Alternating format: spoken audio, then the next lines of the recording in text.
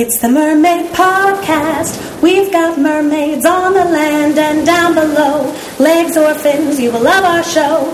All the news that makes a splash is on the Mermaid Podcast. Hello, you're listening to the Mermaid Podcast, and I'm your host, Laura Von Holt, the fairy boss mother of Cinderly. Hi, mer friends! I have to tell you that I just had a big dream come true. Just now, I tried on a t-shirt with our logo on it. That's right! The Mermaid Podcast has merchandise! I'm very, very excited. We have two designs, one that has the Mermaid Podcast logo and one that says Get Hooked on the front and then has the logo on the back. Get hooked on the podcast. Get it? Thank you. Thank you, everybody. Thank you for laughing. I thought that was funny. All of our merchandise is hosted on a website called Teespring, and I realized that I could make beach towels and pillows and phone cases and tank tops and sweatshirts and leggings, and I got very, very excited. So there's a whole bunch of stuff out there on the internet with our logo on it. The link to our merch store will be in the show notes at mermaidpodcast.com, and if you use code PODCAST, all capital letters, you can get 15% off of all the merchandise that you buy. T-shirts for everyone. There's all sizes, there's all colors, there's all styles. I mean, everyone. You don't need to buy clothes ever again. Just wear some Mermaid Podcast t-shirts. Just like me. That's what I'm going to be doing. Okay, go get some. Okay, before we get into the episode, I want to give a listener shout out to TX Chrome, who says, mermaids are the best, and so is this podcast. Very informative, funny, and somehow magical. Thank you, TX Chrome, for the review. We would love to hear what you think about the podcast by leaving a review on our Facebook page or Instagram. We are at Mermaid Podcasts on there. You could also use the hashtag Mermaid Podcast on Twitter, and we will find your comment. The even better thing that you can do if you like this podcast is to tell a friend about us, because mermaids need to know. Mermaids have to help other mermaids. Let them know about where the mermaid stuff is.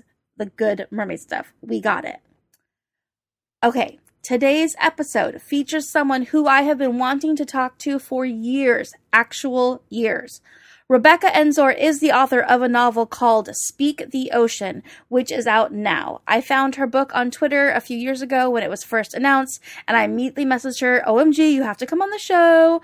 And then, because the way publishing works, it took like 2 years for that to happen. Speak the Ocean is one of the most fascinating mermaid stories that I have ever read. It imagines what it would be like if mermaids were discovered and then featured at SeaWorld in the same way that whales and dolphins are kept and perform. It's so interesting, it's a little bit creepy, it's a lot beautiful, and I could not put this book down. It's so unusual. You can find Speak the Ocean at your favorite bookstore and at the links in our show notes. So enjoy this interview with author Rebecca Enzor. Hello, Rebecca. Can you tell the people who you are and what you do? I'm Rebecca Enzor. I'm an analytical chemist in Charleston, South Carolina, and I am also a fantasy author. Yay!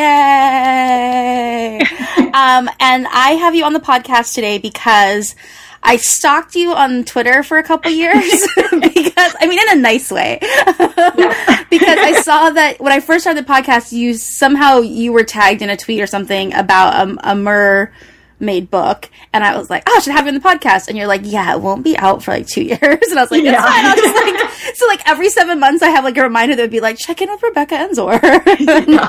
So it took a while. Yeah, I mean, that's how publishing works. Nobody understands that if they're not in it, but like you write a book and then like 5 years later it's ready. So I have you on because your book is coming out, and this interview is going to go out the week your book is out, so people can buy it. They can also pre-order it, I believe. Yes. Yes, great. So your book is called Speak the Ocean, and yes. I'm reading it right now. It's really, really wonderful. I went to a wedding on the subway last night, and I thought it was going to take a lot longer, and then I was like, oh, I wish it was further away, because I was getting really into it. And the same thing, I was reading it today, and I was like, should we just pause the interview so I can finish? Because now it's at a really good part. But you have, so I'm just warning people, it's really good, it's really interesting, and you get really into it. And it's also very different from a lot of mermaid stories. So can you give people kind of the general premise of the book?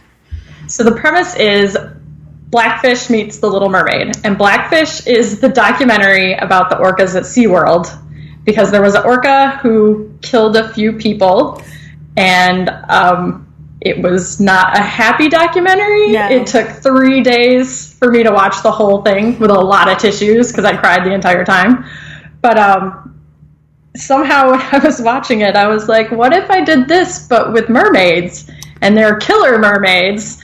And they're creepy. They don't look like humans. They look like full fish, and they have claws, and they have sharp teeth, and they rip people's throats out, and it's super exciting. Yes, perfect. And it's a weird book, but that was what brought it about. No, that's awesome. So in the book, there is a place that's like SeaWorld. They call it Oceanica, right? Yes. Yes. And it is like SeaWorld, except that instead of whales and fish or whatever, they train and perform with, they call them mers in general more than mermaids. And it's in the world of this book, mers have only been discovered for like 6 years or so. Yeah. Okay. So it's very recent. They haven't been around for a while. Okay. So it's a very recent discovery, and the main human character is named Finn, and he's been working at Oceanica forever. Is she his aunt, or like a kind of aunt? Kind of aunt. That she runs the place. It's his best friend's aunt. Okay, great. Yeah. And then, but so his best friend's, he calls her his Aunt D. So she runs the place, and it is like SeaWorld or any other thing where they perform like 4 times a day. It's a strict schedule, and they train them. They have trainers like you do with dolphins and whales and things. And then the world of the mer is represented by the mers who have been captured in the open water as other mammals are in like SeaWorld. Yeah. And there's a princess. Yay, we got a mermaid princess, everybody. Gotta have a mermaid princess. Gotta have it. Okay. And her name is Eerie, and she's you have a very interesting thing where she has been like studying the shapes of shells, trying to predict, because more and more mers have been disappearing and they don't know where they went. So she's been trying to predict this pattern of why did the land folk come, and why the boats come, and why do these people disappear. And so she herself is captured, and she is given to Finn to train. And so that's kind of where everything goes. Yeah. So the other thing that I thought is interesting tension is Finn's dad. Just telling people the book now because I love it. Finn's dad actually discovered the mers. No one believed him, and he's been missing. Right. Okay. Yeah, great. He went out on a boat trying to find them, and he got lost at sea, and they found his boat, but they never found him. Right.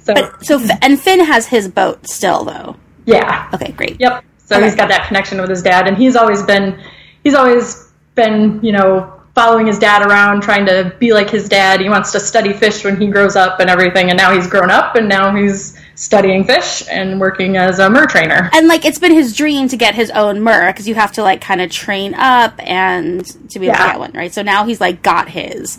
Yes. Can you tell them a little bit about how the trainers work with mers, because I think it's fascinating from an angle of, thinking about intelligent mammal life, but also, when you translate it into working with, humanoid figures that we identify with, it gets, even darker. So, so can you talk about mers? Talk about the mers and talk about... orcas. What were the mers like? Yeah, they're not going to do tricks for fish. They're not it's not like a dog, oh, here, you're going to get a treat if you spin a circle. They don't want to do these things, and they don't understand at first why they're there or being taught to do these things. And they're very violent, so the trainers use what is called an electroshocker, which I did a lot of fisheries biology in college. And so we would go out to rivers, and the electroshocker is basically this loop on a long pole, and you stick it in the water, and you hit the button, and it electrifies the water, and all the fish float to the surface. So they're just stunned, is what it is, and that makes them float? Yeah, okay. Yeah. It's lactic acid builds up in their muscles, and so they can't move their muscles, and since they have their air bladder, they just go bloop, right up to the surface. Okay. But if you stick your person in the water when it's electrified, it really, really hurts. Oh, okay. And I accidentally did that once, so I know exactly how much this hurts. So when I was thinking about how am I going to get these super predators to do tricks, because they're not going to care if you give them dead fish, this is how they get them to do tricks. You do the tricks or you get shocked. So yeah, and that's a very happy way to teach them. Yeah, well, it's really interesting how you talk in the book about how they train them and get them to submit because they've captured them. You know, they're trapped in tanks, and the idea that like they're like, oh, these tanks are so much bigger than the ones we used to have. Is like, so can you tell us about the Mers in general, like their society, what they look like, so people have a picture of it. Okay, so first off, what they look like is they are all fish, so they're green scales from head to tail. They don't have any noses, and they don't have any ears, which is a big part of the book, which you'll find out towards the end. They have, like, most of them have brightly colored hair. The ones that go out to do all the hunting have darker colored hair, just so that they can, sneak up on the fish. They're like camouflage. Yeah, exactly. And they live in this big sedum. It looks just like the cover of The Little Mermaid, like the castle with all the polyps and everything. Yeah. So they live in the sedum, and the sedum is protected by a petrified forest, which is a real thing. Oh yeah, tell me about that. Because I read that word and I was like, what is happening with a petrified forest? Tell me about it. Okay. So this is really cool. I think it was maybe 5 or 6 years ago, after one of the big hurricanes came through the Gulf, somebody just went out and was fishing or something and noticed something weird on the bottom.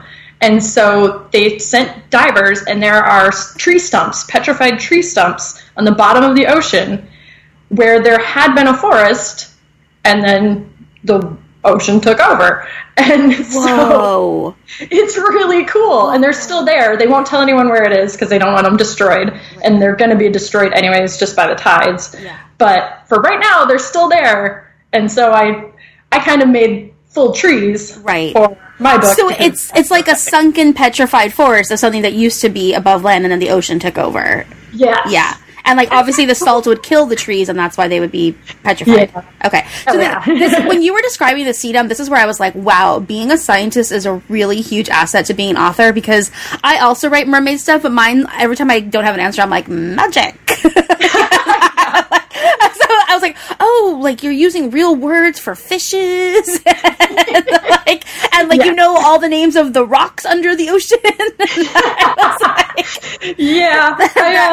That was I'm really into ocean stuff. No, I was like, oh, her ocean game is on point. Yeah, because I was reading the description of the sedum, and it was like really, really, really, really beautiful and really, really clear to be able to understand. And I was like, oh, this is someone who's dealt with like biology or trying to make the concept of things explainable. Because it was really nice to be like, oh, I see exactly where we are in the ocean and all that. So good job, nails. That's awesome. Thank you. Okay, so they have scales. They don't have noses. That part was kind of funny when I read that, because they talked about like the bumps on the faces of land folk, and I was like, what? And I was thinking like forehead protrusion for a second, and then I was like, oh no, they mean my nose. Yeah, the nose. And yeah, so that was that is really cool. Okay, and then when they're underwater, their society it seems a little bit like what we kind of normally think of for like underwater kingdom. Like there's a king, there's some princesses. Yeah. Eerie has this like cute boyfriend, and they kind of like sneak away. And then she has another important character. Can you tell us about her dolphin guard? Yes. So Niku is her dolphin guard, and he is the crankiest dolphin you will ever meet in your life. And I love him. He might be my favorite character in the book, because he's sort of the Sebastian character from The Little Mermaid. So he's always telling Eerie, you can't do that. We shouldn't do that. It's not safe. Let's go back home and be safe. And she's always like, no, I want to do this. And so he's always trying to keep her safe, and it doesn't work out because she gets captured. And he puts himself in the net with her to try to save her because he thinks if the fishermen think they caught a dolphin, they'll let them go. Right. But the fishermen see him and still bring them both up. And so now they're both at Oceanica together.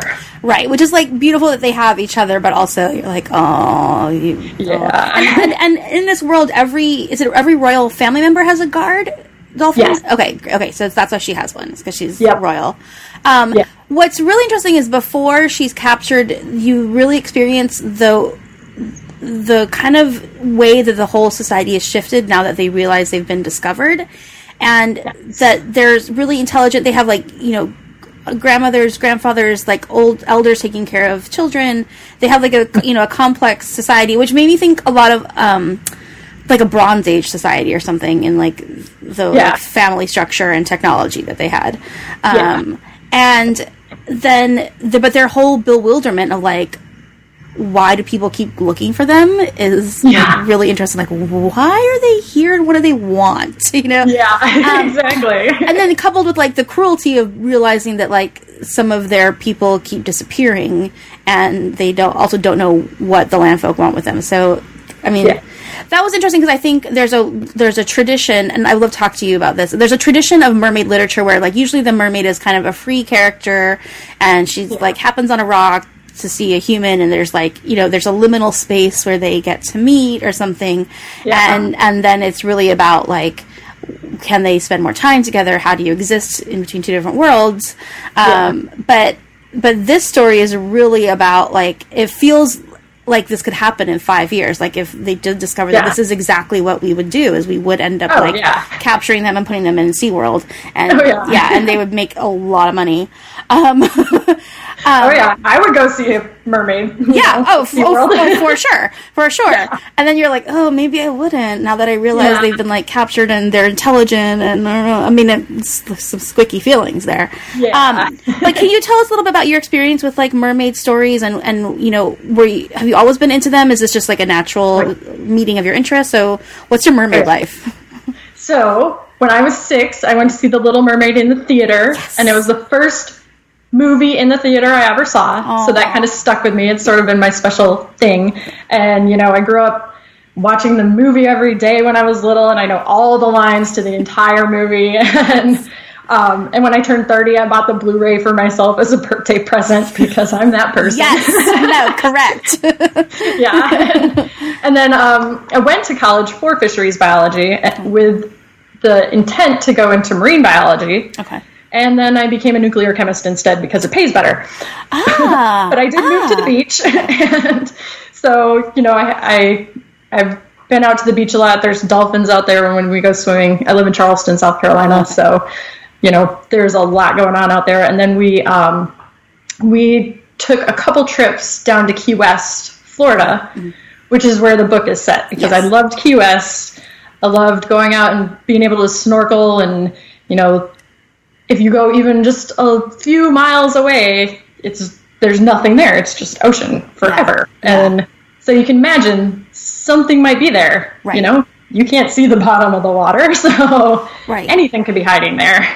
So that's why I did Key West, because I love it. And then how did you you watched the documentary Blackfish, and that gave you the idea to set something with like with a Little Mermaid. But had you been writing before, or, like, I want to see how you got from science into fiction. Oh, yeah. That's I mean, it's natural. It's so natural. But how did it happen for you? For me, I lived an hour and a half from my boyfriend at the time during college. And now I married him. He's my husband. Oh, great. And so I got bored, and I just started writing little stories. Because we live so far away from each other, and so it's not like I was over at his place all the time like I would have been otherwise. So I just started writing silly little stories, which was actually, I started with My Little Pony. I wrote My Little Pony fan fiction to start. Beautiful. If you want to give me later your, like, secret fanfic pen name, I will, like, let people know, because they might be into it. Maybe. Okay, no pressure. Just saying. It's like if you feel like sharing it. I'm sure we have a fan that would want it. Yeah. Okay, so you're writing My Little Pony fanfic. Yes. A+. That's how a lot of people cut their teeth in fiction now. Is they start with fanfic. So legit path to publishing. Yeah. Yep. So I did that first, and then started writing an original story, and then I wrote more original stories, and then 9 books later, I wrote Speak the Ocean. And whoa. Yeah. Okay. It takes a long time to become an author when you're already a scientist, because it's 2 totally different ways of writing. Yes. So in science, it's all passive voice, and you want to make it as sort of bland and meh as possible so that it's easy to understand. Mm-hmm. And so I had to unlearn how to write and relearn how to write fiction. Yeah. So it took a lot of years. Yeah. And so in Speak the Ocean is your publishing debut. Yes. But it's the 9th book I've written. That makes a lot of sense. That makes a lot of sense. Okay, and then you also, I think I read somewhere in your bio that you also do some workshops or something around putting science in fiction, or like helping people with that. Can you talk about that? Yes. So Dan Cobalt, who is also an author, he has a blog called Science for Science Fiction Authors, I think it is. And so he asked me to write a little story for it, like a little, how would you write about, being in the lab. So I wrote a little article about this is what being in a lab is like for people who don't work in a lab, but who want to add that to their books. Mm-hmm. So, stuff like pull your hair back so it doesn't go in chemicals, and, don't wear necklaces that are dangling. And if you get, nitric acid on your eyelid, here is what you do. Oh, that's a good tip. Yeah, another personal experience. Great. And so I did that, and then he actually got a book deal to turn a bunch of these articles into a book. So the book is called Putting the Science in Fiction, and it's somewhere like almost 40 different scientists have come together to write different articles for this book. And so you can find out a lot of, general ideas for how to make the science in your book correct. So that came out last October, and I've also done another, after the book was out, I did another article for him about nuclear radiation poisoning. Ooh. So, like, how to kill people with nuclear radiation poisoning. Are you you're like Chernobyl's personal expert? Yeah. I haven't watched that yet. Yeah, ooh, yeah, I'm it's worried that they got it all wrong. Yeah, and that's a fair point from your professional observation. But ooh, but I will say The Expanse got it right. They did. Okay, both the book and the show, they got it right in The Expanse. So yay, The Expanse. That's good to know. That's good to know. Wow. Okay. So, yeah. So the one thing that I found interesting reading your book is I want to make sure that if you guys are listening and you're reading the book and you don't have any scientific knowledge, like, don't worry, this is not hard to understand at all. But I did think there were a lot of little science Easter eggs in it, which I appreciated, and I'm sure there's more even that I didn't catch. But like when they bring in the MERS that they've captured, they rename them after the periodic table, which is great, and then it's also like, oh, you give them a nickname based on like the letter for the element. It was like, good joke. Okay. Oh yeah. They're total science geeks, so they name everyone after the periodic table. Right, which they would, because as you learn about the people, the trainers, I think it's probably what we should talk about next, is that they all have at least like some degrees or like a lot of marine biology experience, or like, this is what they wanted to be doing, and then now MERS are in the world and that's like what they do. But let's talk about the trainers and the kind of culture of Oceanica, because Finn having a dad who discovered MERS but who like was not given the credit for it. He has a really interesting viewpoint on like what the human knowledge is of them, and as we learn in the book, everything that he thought he knew is completely tested, because they've trained them to be so docile that you actually don't learn anything about them. So let's talk about Oceanica, like how it got started, about Auntie D, the like kind of family saga, as far as you can without giving things away. But like from what we know in the beginning of the book, what is the world of Oceanica? So Oceanica was sort of the brainchild of the main character, Finn. and Aunt Dee, who is Delmara. And that's his best friend's actual aunt, and he just calls her Aunt Dee because he's grown up with her. Right. So Aunt Dee was his father's teaching assistant his father worked at Key West Community College and did taught marine biology, and then she became his teaching assistant. And so when he went missing, she sort of had a breakdown, and she was like, I'm going to discover the Mer and prove him right. Okay. So she keeps going out, and she does eventually catch one, and she brings it back to the community college and puts it in this tank that's made for tarpon. So it's a big tank, but it's not quite big enough for the Mer to swim around in.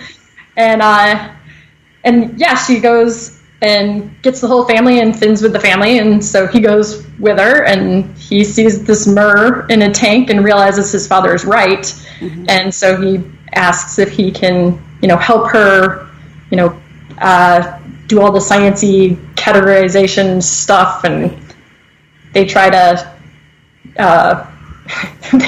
dissect them.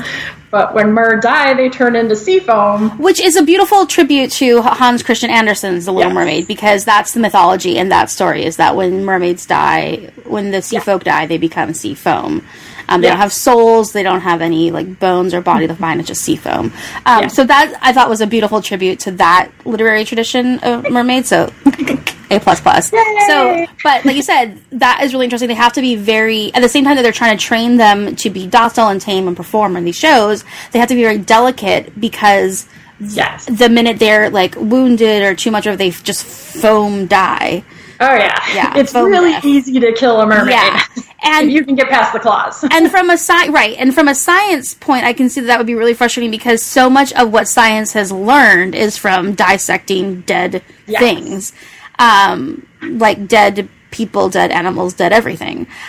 So from a scientific point of view, I can see that being a very delicate balance of I want to study you, but if I kill you, it's all gone. Yeah, exactly. So it's really hard to figure out their inner physiology and their life cycle and stuff, because they don't have them long enough usually before they turn into foam to watch their whole life cycle. So they have no idea how they mate. They have no idea what they're like when they're young. They have no idea what they're like when they're old, because they keep just catching, basically the hunters. Yeah. And so they're kind of, regular middle life. And the hunters are the ones that go out and scout, so they're further out, and that's why they would end up getting captured, because the main community is guarded behind the petrified forest and at a place where the humans haven't figured out where they are, and they in fact have no idea how large the community is or anything, because they just scoop one up in a fishing net and then are yee. They've caught single ones or sometimes two of them together, but they don't know if they swim in pods like whales do, or if they have a reef that they hang out near. They have no idea where to find them, so they just kind of get lucky. And they can't, and in fact they can't learn anything about them, because they immediately tame them, so that they don't even let them touch each other or make noise. So they have no way of studying what their behavior patterns are, other than shocking them and making them jump up and touch a ball, which is kind of great, but you're missing a lot of the point. You can get them to do that, but you're not really learning anything. It's enough science for entertainment, but not for any real knowledge or value. Which, I mean, on one hand, I think Eerie starts to get into this point. It's if the humans knew any more about them, the Mer would be in more danger than they already are. Oh, yeah. So it's probably safest. But also, what I thought was interesting in this Oceanica world is there are trainers and they each are assigned a Mer, and then they have them perform. But there's a real tension, because unlike what you usually see in a SeaWorld type of environment, the Mers are apex predators who are captured, pissed off, and lethal.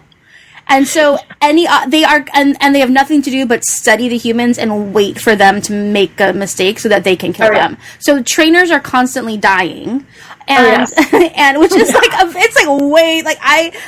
of the book has parts of the training manual in it, and you're I really don't know if these practices would fly. Just because so many humans keep dying, but then it's the same. I know this happens in other environments, but if like when there's like a rabid animal, they are put down. And so that's how they treat the mer. So if a mer attacks a human, then they are immediately put down. And that has been Finn's job a lot. Yes. Because Finn has been the one to do that. Right, because he's wanted to prove that he can work his way up to being a trainer, so he's kind of taken on any dirty work that needs to happen. Also because he has the scientific interest, like he wants to study and get close to them. And it's really interesting to see that he has so much more knowledge, I think, than anybody else because he's done the dirty work. But also he's been just very young as well. And then the social part of the the kids that are working there, I mean, it just reminds me of like any other summer job. Like they're going to go back to school, like after their shift is over and they put the mermaids in the tank for the night, they go out and drink and like make out and, and they're just regular people. Right. It's like any other summer job where you're like, okay, like take off your, your uniform t-shirt and then like go and then you're just a 21-year-old. Right. Going to the bar and trying to get laid. And exactly. It's totally the same. But they have like a really unusual profession or occupation. It kind of reminds me, like, they're a little bit of like rock stars sometimes. It reminds me of like when firemen go out and ladies are like, ooh. I mean, if you go out and you tell a drunk girl that you work with mermaids, she's going to be super into that. Show me your Ariel. Exactly. I also enjoyed the gift shop that is there, where it has like stuffed reproductions of like whatever the star mermaid is. Like, I love that. That's really good. So I don't want to give away too much from the book, but when you were thinking of this and what you wanted to show, like, you introduced a lot of interesting questions about like how do we treat like things or that we've captured, how do we deal with like the autonomy of each living being, a lot of questions about like what, and it's not just like an accusation or like an indictment of like SeaWorld or anything like that too. It's kind of like an indictment of like the limits of human curiosity and our like quest for knowledge and where the boundaries of that get iffy. So what was some of the stuff that you were thinking about, like, as you were writing this book? Like, were there any questions that made you go really deep? Was there anything that surprised you? Did you, like, did you have any, like, realizations about things? Like, what was it like for you to, like, kind of have a moral, ethical dilemma within this, like, fun mermaid idea? It was really interesting because it did get me thinking a lot more about not just the orcas at SeaWorld or, dolphins at Shedd Aquarium in Chicago that we're making do these tricks just for our enjoyment. Right. But, I even started thinking about zoos. Like, is it okay to keep animals in zoos? And I still have a lot of conflicted feelings about that. And, I mean, some of those animals aren't going to survive on their own. And some of them will go extinct if they're not in the zoo. And there are breeding programs and, education is great.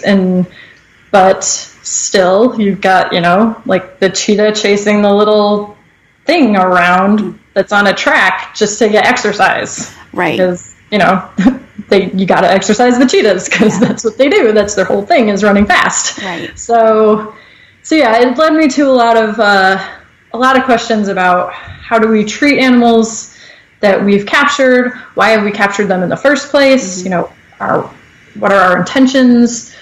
And, the more intelligent a creature is, an animal is, where is that line? Where, like, should you have monkeys in zoos? Should you have elephants in zoos? Like, it's a really hard line to figure out. And it's also like, right, like you said, like sometimes there's like a scientific or educational benefit or a preservation benefit to these things, and but then when you think about the entertainment factor of it, you're like, what is our obligation, our responsibility? Where are we, falling on that? Where are we making things worse when we think they're making them better?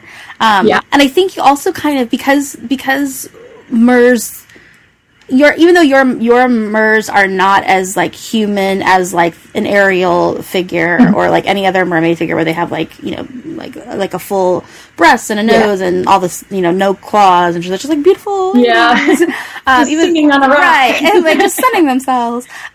So even though you don't have that and they have a lot more in common biologically with like with other underwater mammals.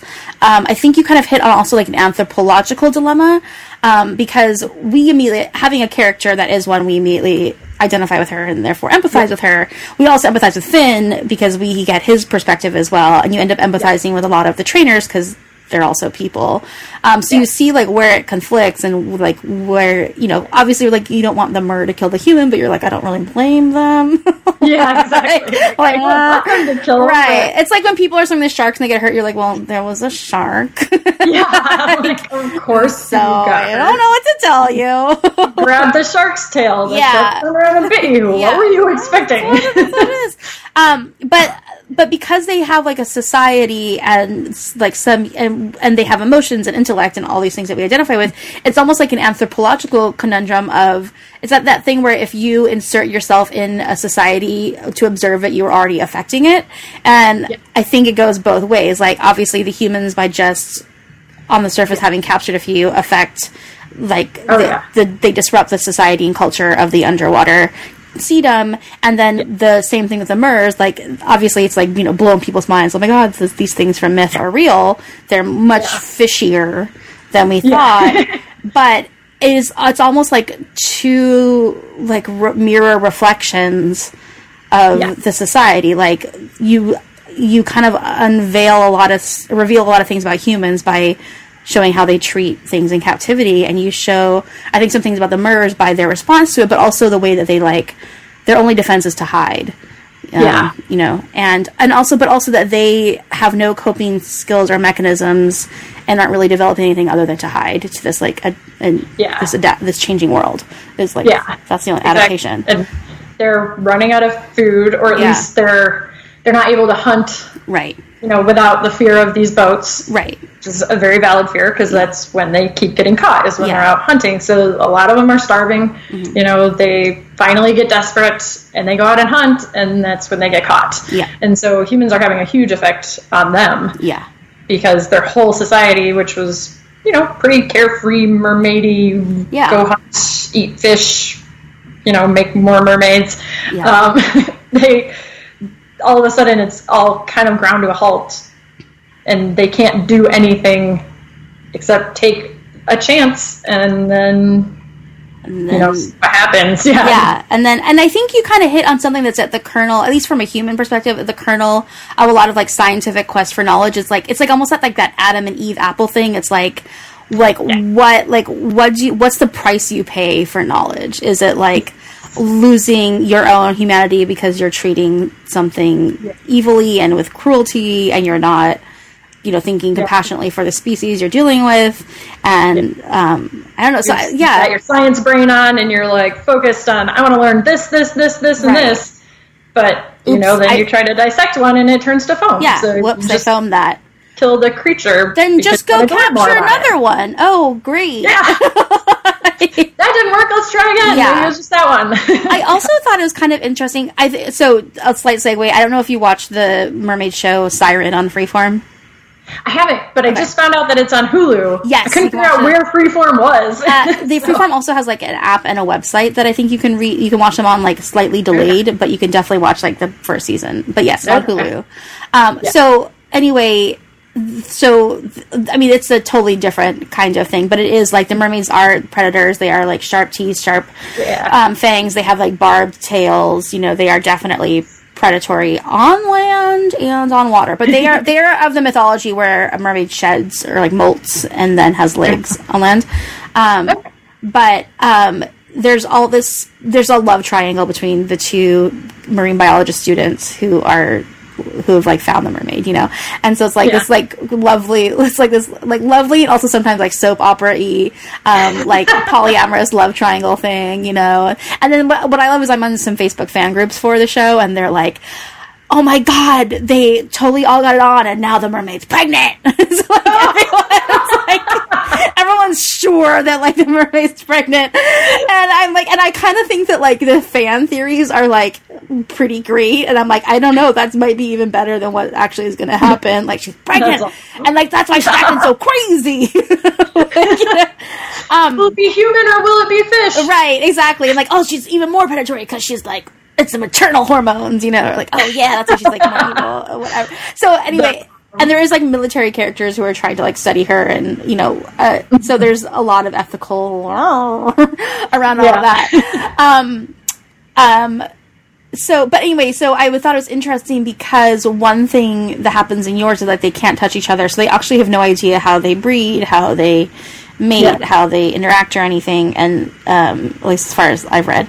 But I think that's interesting too, because so many mermaid stories and so much of the mermaid imagination is about like human pairings.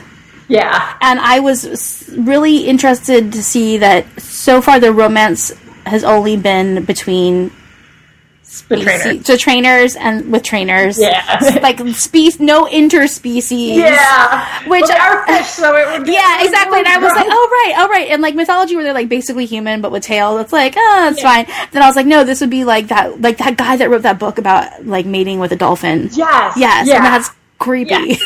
Yes, exactly. And this would be even creepier because they have scales and they are cold. Yeah. Because they're not mammals, they're fish. They're cold. They're cold. Feel kind of gross, and so it would just So I was like, oh yeah, this feels more real. That you wouldn't want to like snuggle up to these clawing fish. Yeah. But so that was interesting too, because I remember at some point they're talking and they talk very specifically about like the mammals that they have, like dolphins and orcas, and then versus the mers. And so the mers are fish. Do they have like a species that they've come up with for them? Like how they classify? Yeah, they do, and I didn't put it in the book, so now I've forgotten it. Great. I went and I did all this research of like exactly what kind of fish they would have come from, and like I gave them a scientific name, and it never made it into the book, and so I haven't. You should save that for like your newsletter as like a little background manual of like the like like the hidden papers of Auntie D, like the classification, genus, species, family tree, like however like all the way through. Yeah, like all the that what's that famous picture of like the monkey gets into the tall guy, like that thing. But for fish. Go from like that would be super old ancient fish into the mermaid. That would be a genius thing. Okay, so speaking of that, what did you see that Nature Planet mockumentary that was about? Yes. Yeah. Okay, so about what did you think about that? Yeah, that was awesome. I love that. They came out almost right around the same time that I started working on the book. Yeah. And I loved it. It was so great. Yeah. Because they are like monkeys that then go in the ocean and then like suddenly morph into like. But like they're mer people, but like they have like this weird thing with their heads, almost like a helmet, and then you're like, are they Roman ancestors? Like, it didn't make any sense. I love it. It was great. I totally see why people are like, oh my god, it's real. But in that, they had dolphins. Like they're like, this is how we prove that they were here, because the dolphins. How do they learn how to corral tuna? It's from the mermaids. You're like, what? Yeah. Sure. Oh my gosh, that was amazing. Yeah. So just a couple more questions. So in the book, the mers communicate with dolphins, and they have a language which we don't hear very much because they're not really allowed to speak, but Erie does communicate a little bit. So what is the mer language like? Because this is where I was like, oh, it's interesting that the mers have a way they can talk to the dolphins that the humans can't hear. And then they had a way to talk that the humans could hear and could understand through the water. So can you talk a little bit about like the logistics of like sound and I don't know, echolocation or something? Yeah. So the mers can only speak out loud. Okay. But the dolphins, when they speak, they use a type of echolocation to speak. Okay. So they can do the out loud like dolphiny noises like that was a horrible dolphin, I'm sorry. No, perfect. So they can do that, but they can also speak through echolocation. Mm-hmm. So you have to be in the water with them. It doesn't go very far, so you can't be very far away from them. Mm-hmm. But Niku can speak to Erie without any of the land folk hearing him, even when there's microphones in the water. Okay. But if Erie tries to speak to Niku, they can hear her. Got it. So when she's performing, she has to be quiet. Anytime that any of the trainers who are a little trigger happy with the electroshocker are around, she can't talk to him because they will shock her. Right. Because the first rule you learn is you don't make noise. Because if you look almost humanish, and you start making weird noises while you're performing, people are going to freak out. And that is why, I mean, it's a very deliberate choice by the staff of Oceanica. Like, that's literally the first lesson is they get shocked from making any sort of noise. And I thought it was really interesting because I felt like it kind of revealed more than it hid, is that, like, they do know that these creatures are a lot more human than they're treating them like. Yeah. But they're going to hide that from themselves and the public so that they can, like, make the money and have them perform. And I thought that, like, really interesting, they have to constantly the trainers have to constantly remind themselves that these are predators. And so the question they keep asking each other is, like, when you look at this mermaid, do you see Ariel or a velociraptor? Yes. Yeah, and I thought that was great.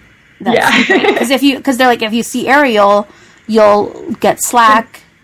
Yep, you're gonna die. You're gonna die. If you see a velociraptor, you pretend like you're constantly dealing with a velociraptor, you're gonna survive your job. Yeah, exactly.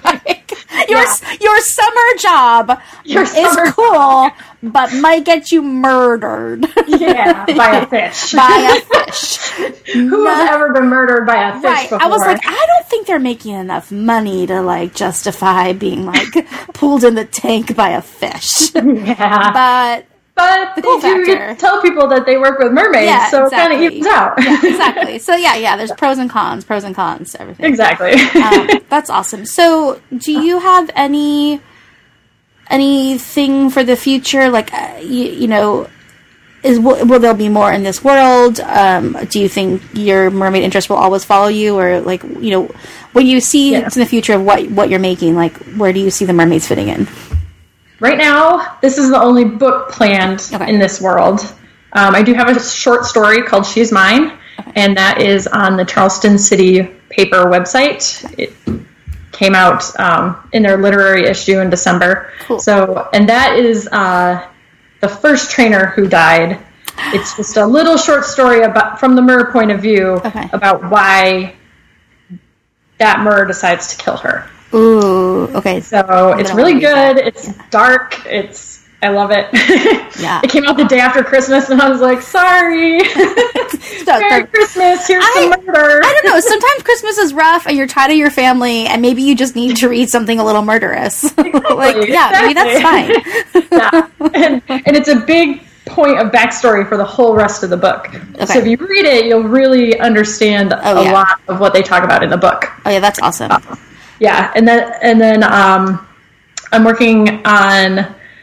It's not exactly mermaids, but it's an adult epic fantasy, and there are selkies in it, which are like people that turn into seals. Yeah, and so there aren't actual selkies in it, but the people think that there are selkies, and so this girl shows up, and they think that she was a seal because all of a sudden the seals come back. And they've been gone for so long, and so they kind of revere her, and so there's a little bit of mermaid play with that. Yeah, no, that's cool. Okay. Yeah. And do you have any favorite mermaid books or stories or podcasts or anything that you generally recommend? Yes. Yeah. Okay, so what are some of your faves?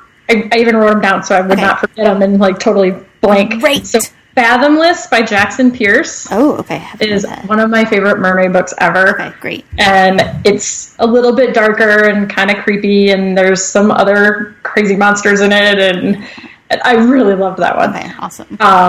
The Vicious Deep series by Zoraida Cordova. Yes, I love that. Also, she's just fantastic. Oh, yeah, as well. She's awesome. Yeah. Yeah. And then there is a short story anthology called Mermaids and Other Mysteries of the Deep that was edited by Paula Guran. Okay. Guran? I'm not entirely sure how to say that. And that has it's got a lot of really cool stories, but it has a really interesting story by Shannon Maguire, who also wrote Into the Drowning Deep. As Mira Grant. So excellent book. Yes. Okay. Yeah. Yes. That one's like super horror, so I haven't read the whole thing yet because I usually read them at night, and then I get too scared. That's why I have to watch Stranger Things during the daytime. Yeah. But her mermaid story in that book is really cool because it's like the military is turning women. They're giving women like fins and gills so that they can go do these underwater operations. And so the more surgery they go through, the more like a mermaid they become. And it's just so good. Oh my gosh. Oh, it's like X-Men kind of, or like Hugh Jack was the werewolf, Hugh Jackman. Oh yeah. I know which one you're talking about. I can't think of the name. Yeah. You guys know Hugh Jackman werewolf. You'll get it. Oh, yeah. Wolverine with the claws. Yeah, it's like that. It's like Wolverine. Yeah. So it's sort of like that, and so it was really, really well done. And then Sea Witch by Sarah Henning.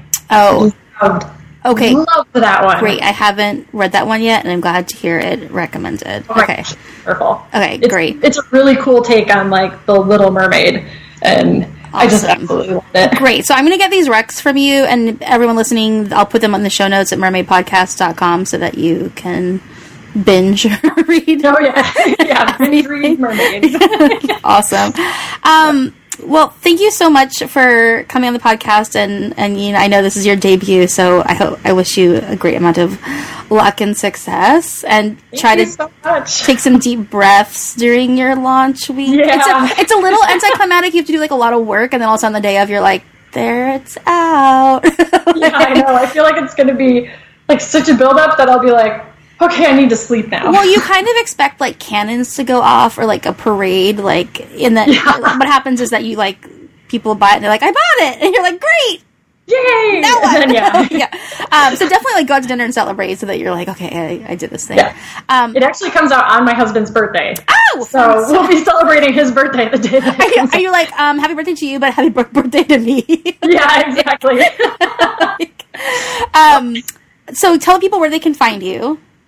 So you can find me on RebeccaEnzor.com and at Twitter at Rebecca Enzor and Instagram Rebecca.Enzor. I tried to make it easy and just do Rebecca Enzor for everything. Perfect. So if you look up Rebecca Enzor, you'll find me.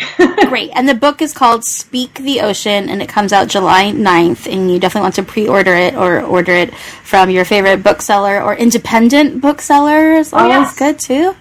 Plug those indies. All right, awesome. Well, thank you, Rebecca.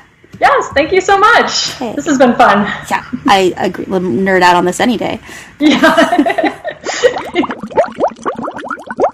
Hi, Mers. It's Laura again. Quick note. Rebecca was good enough to make time for this interview while taking care of her sick cat while in the middle of a book launch.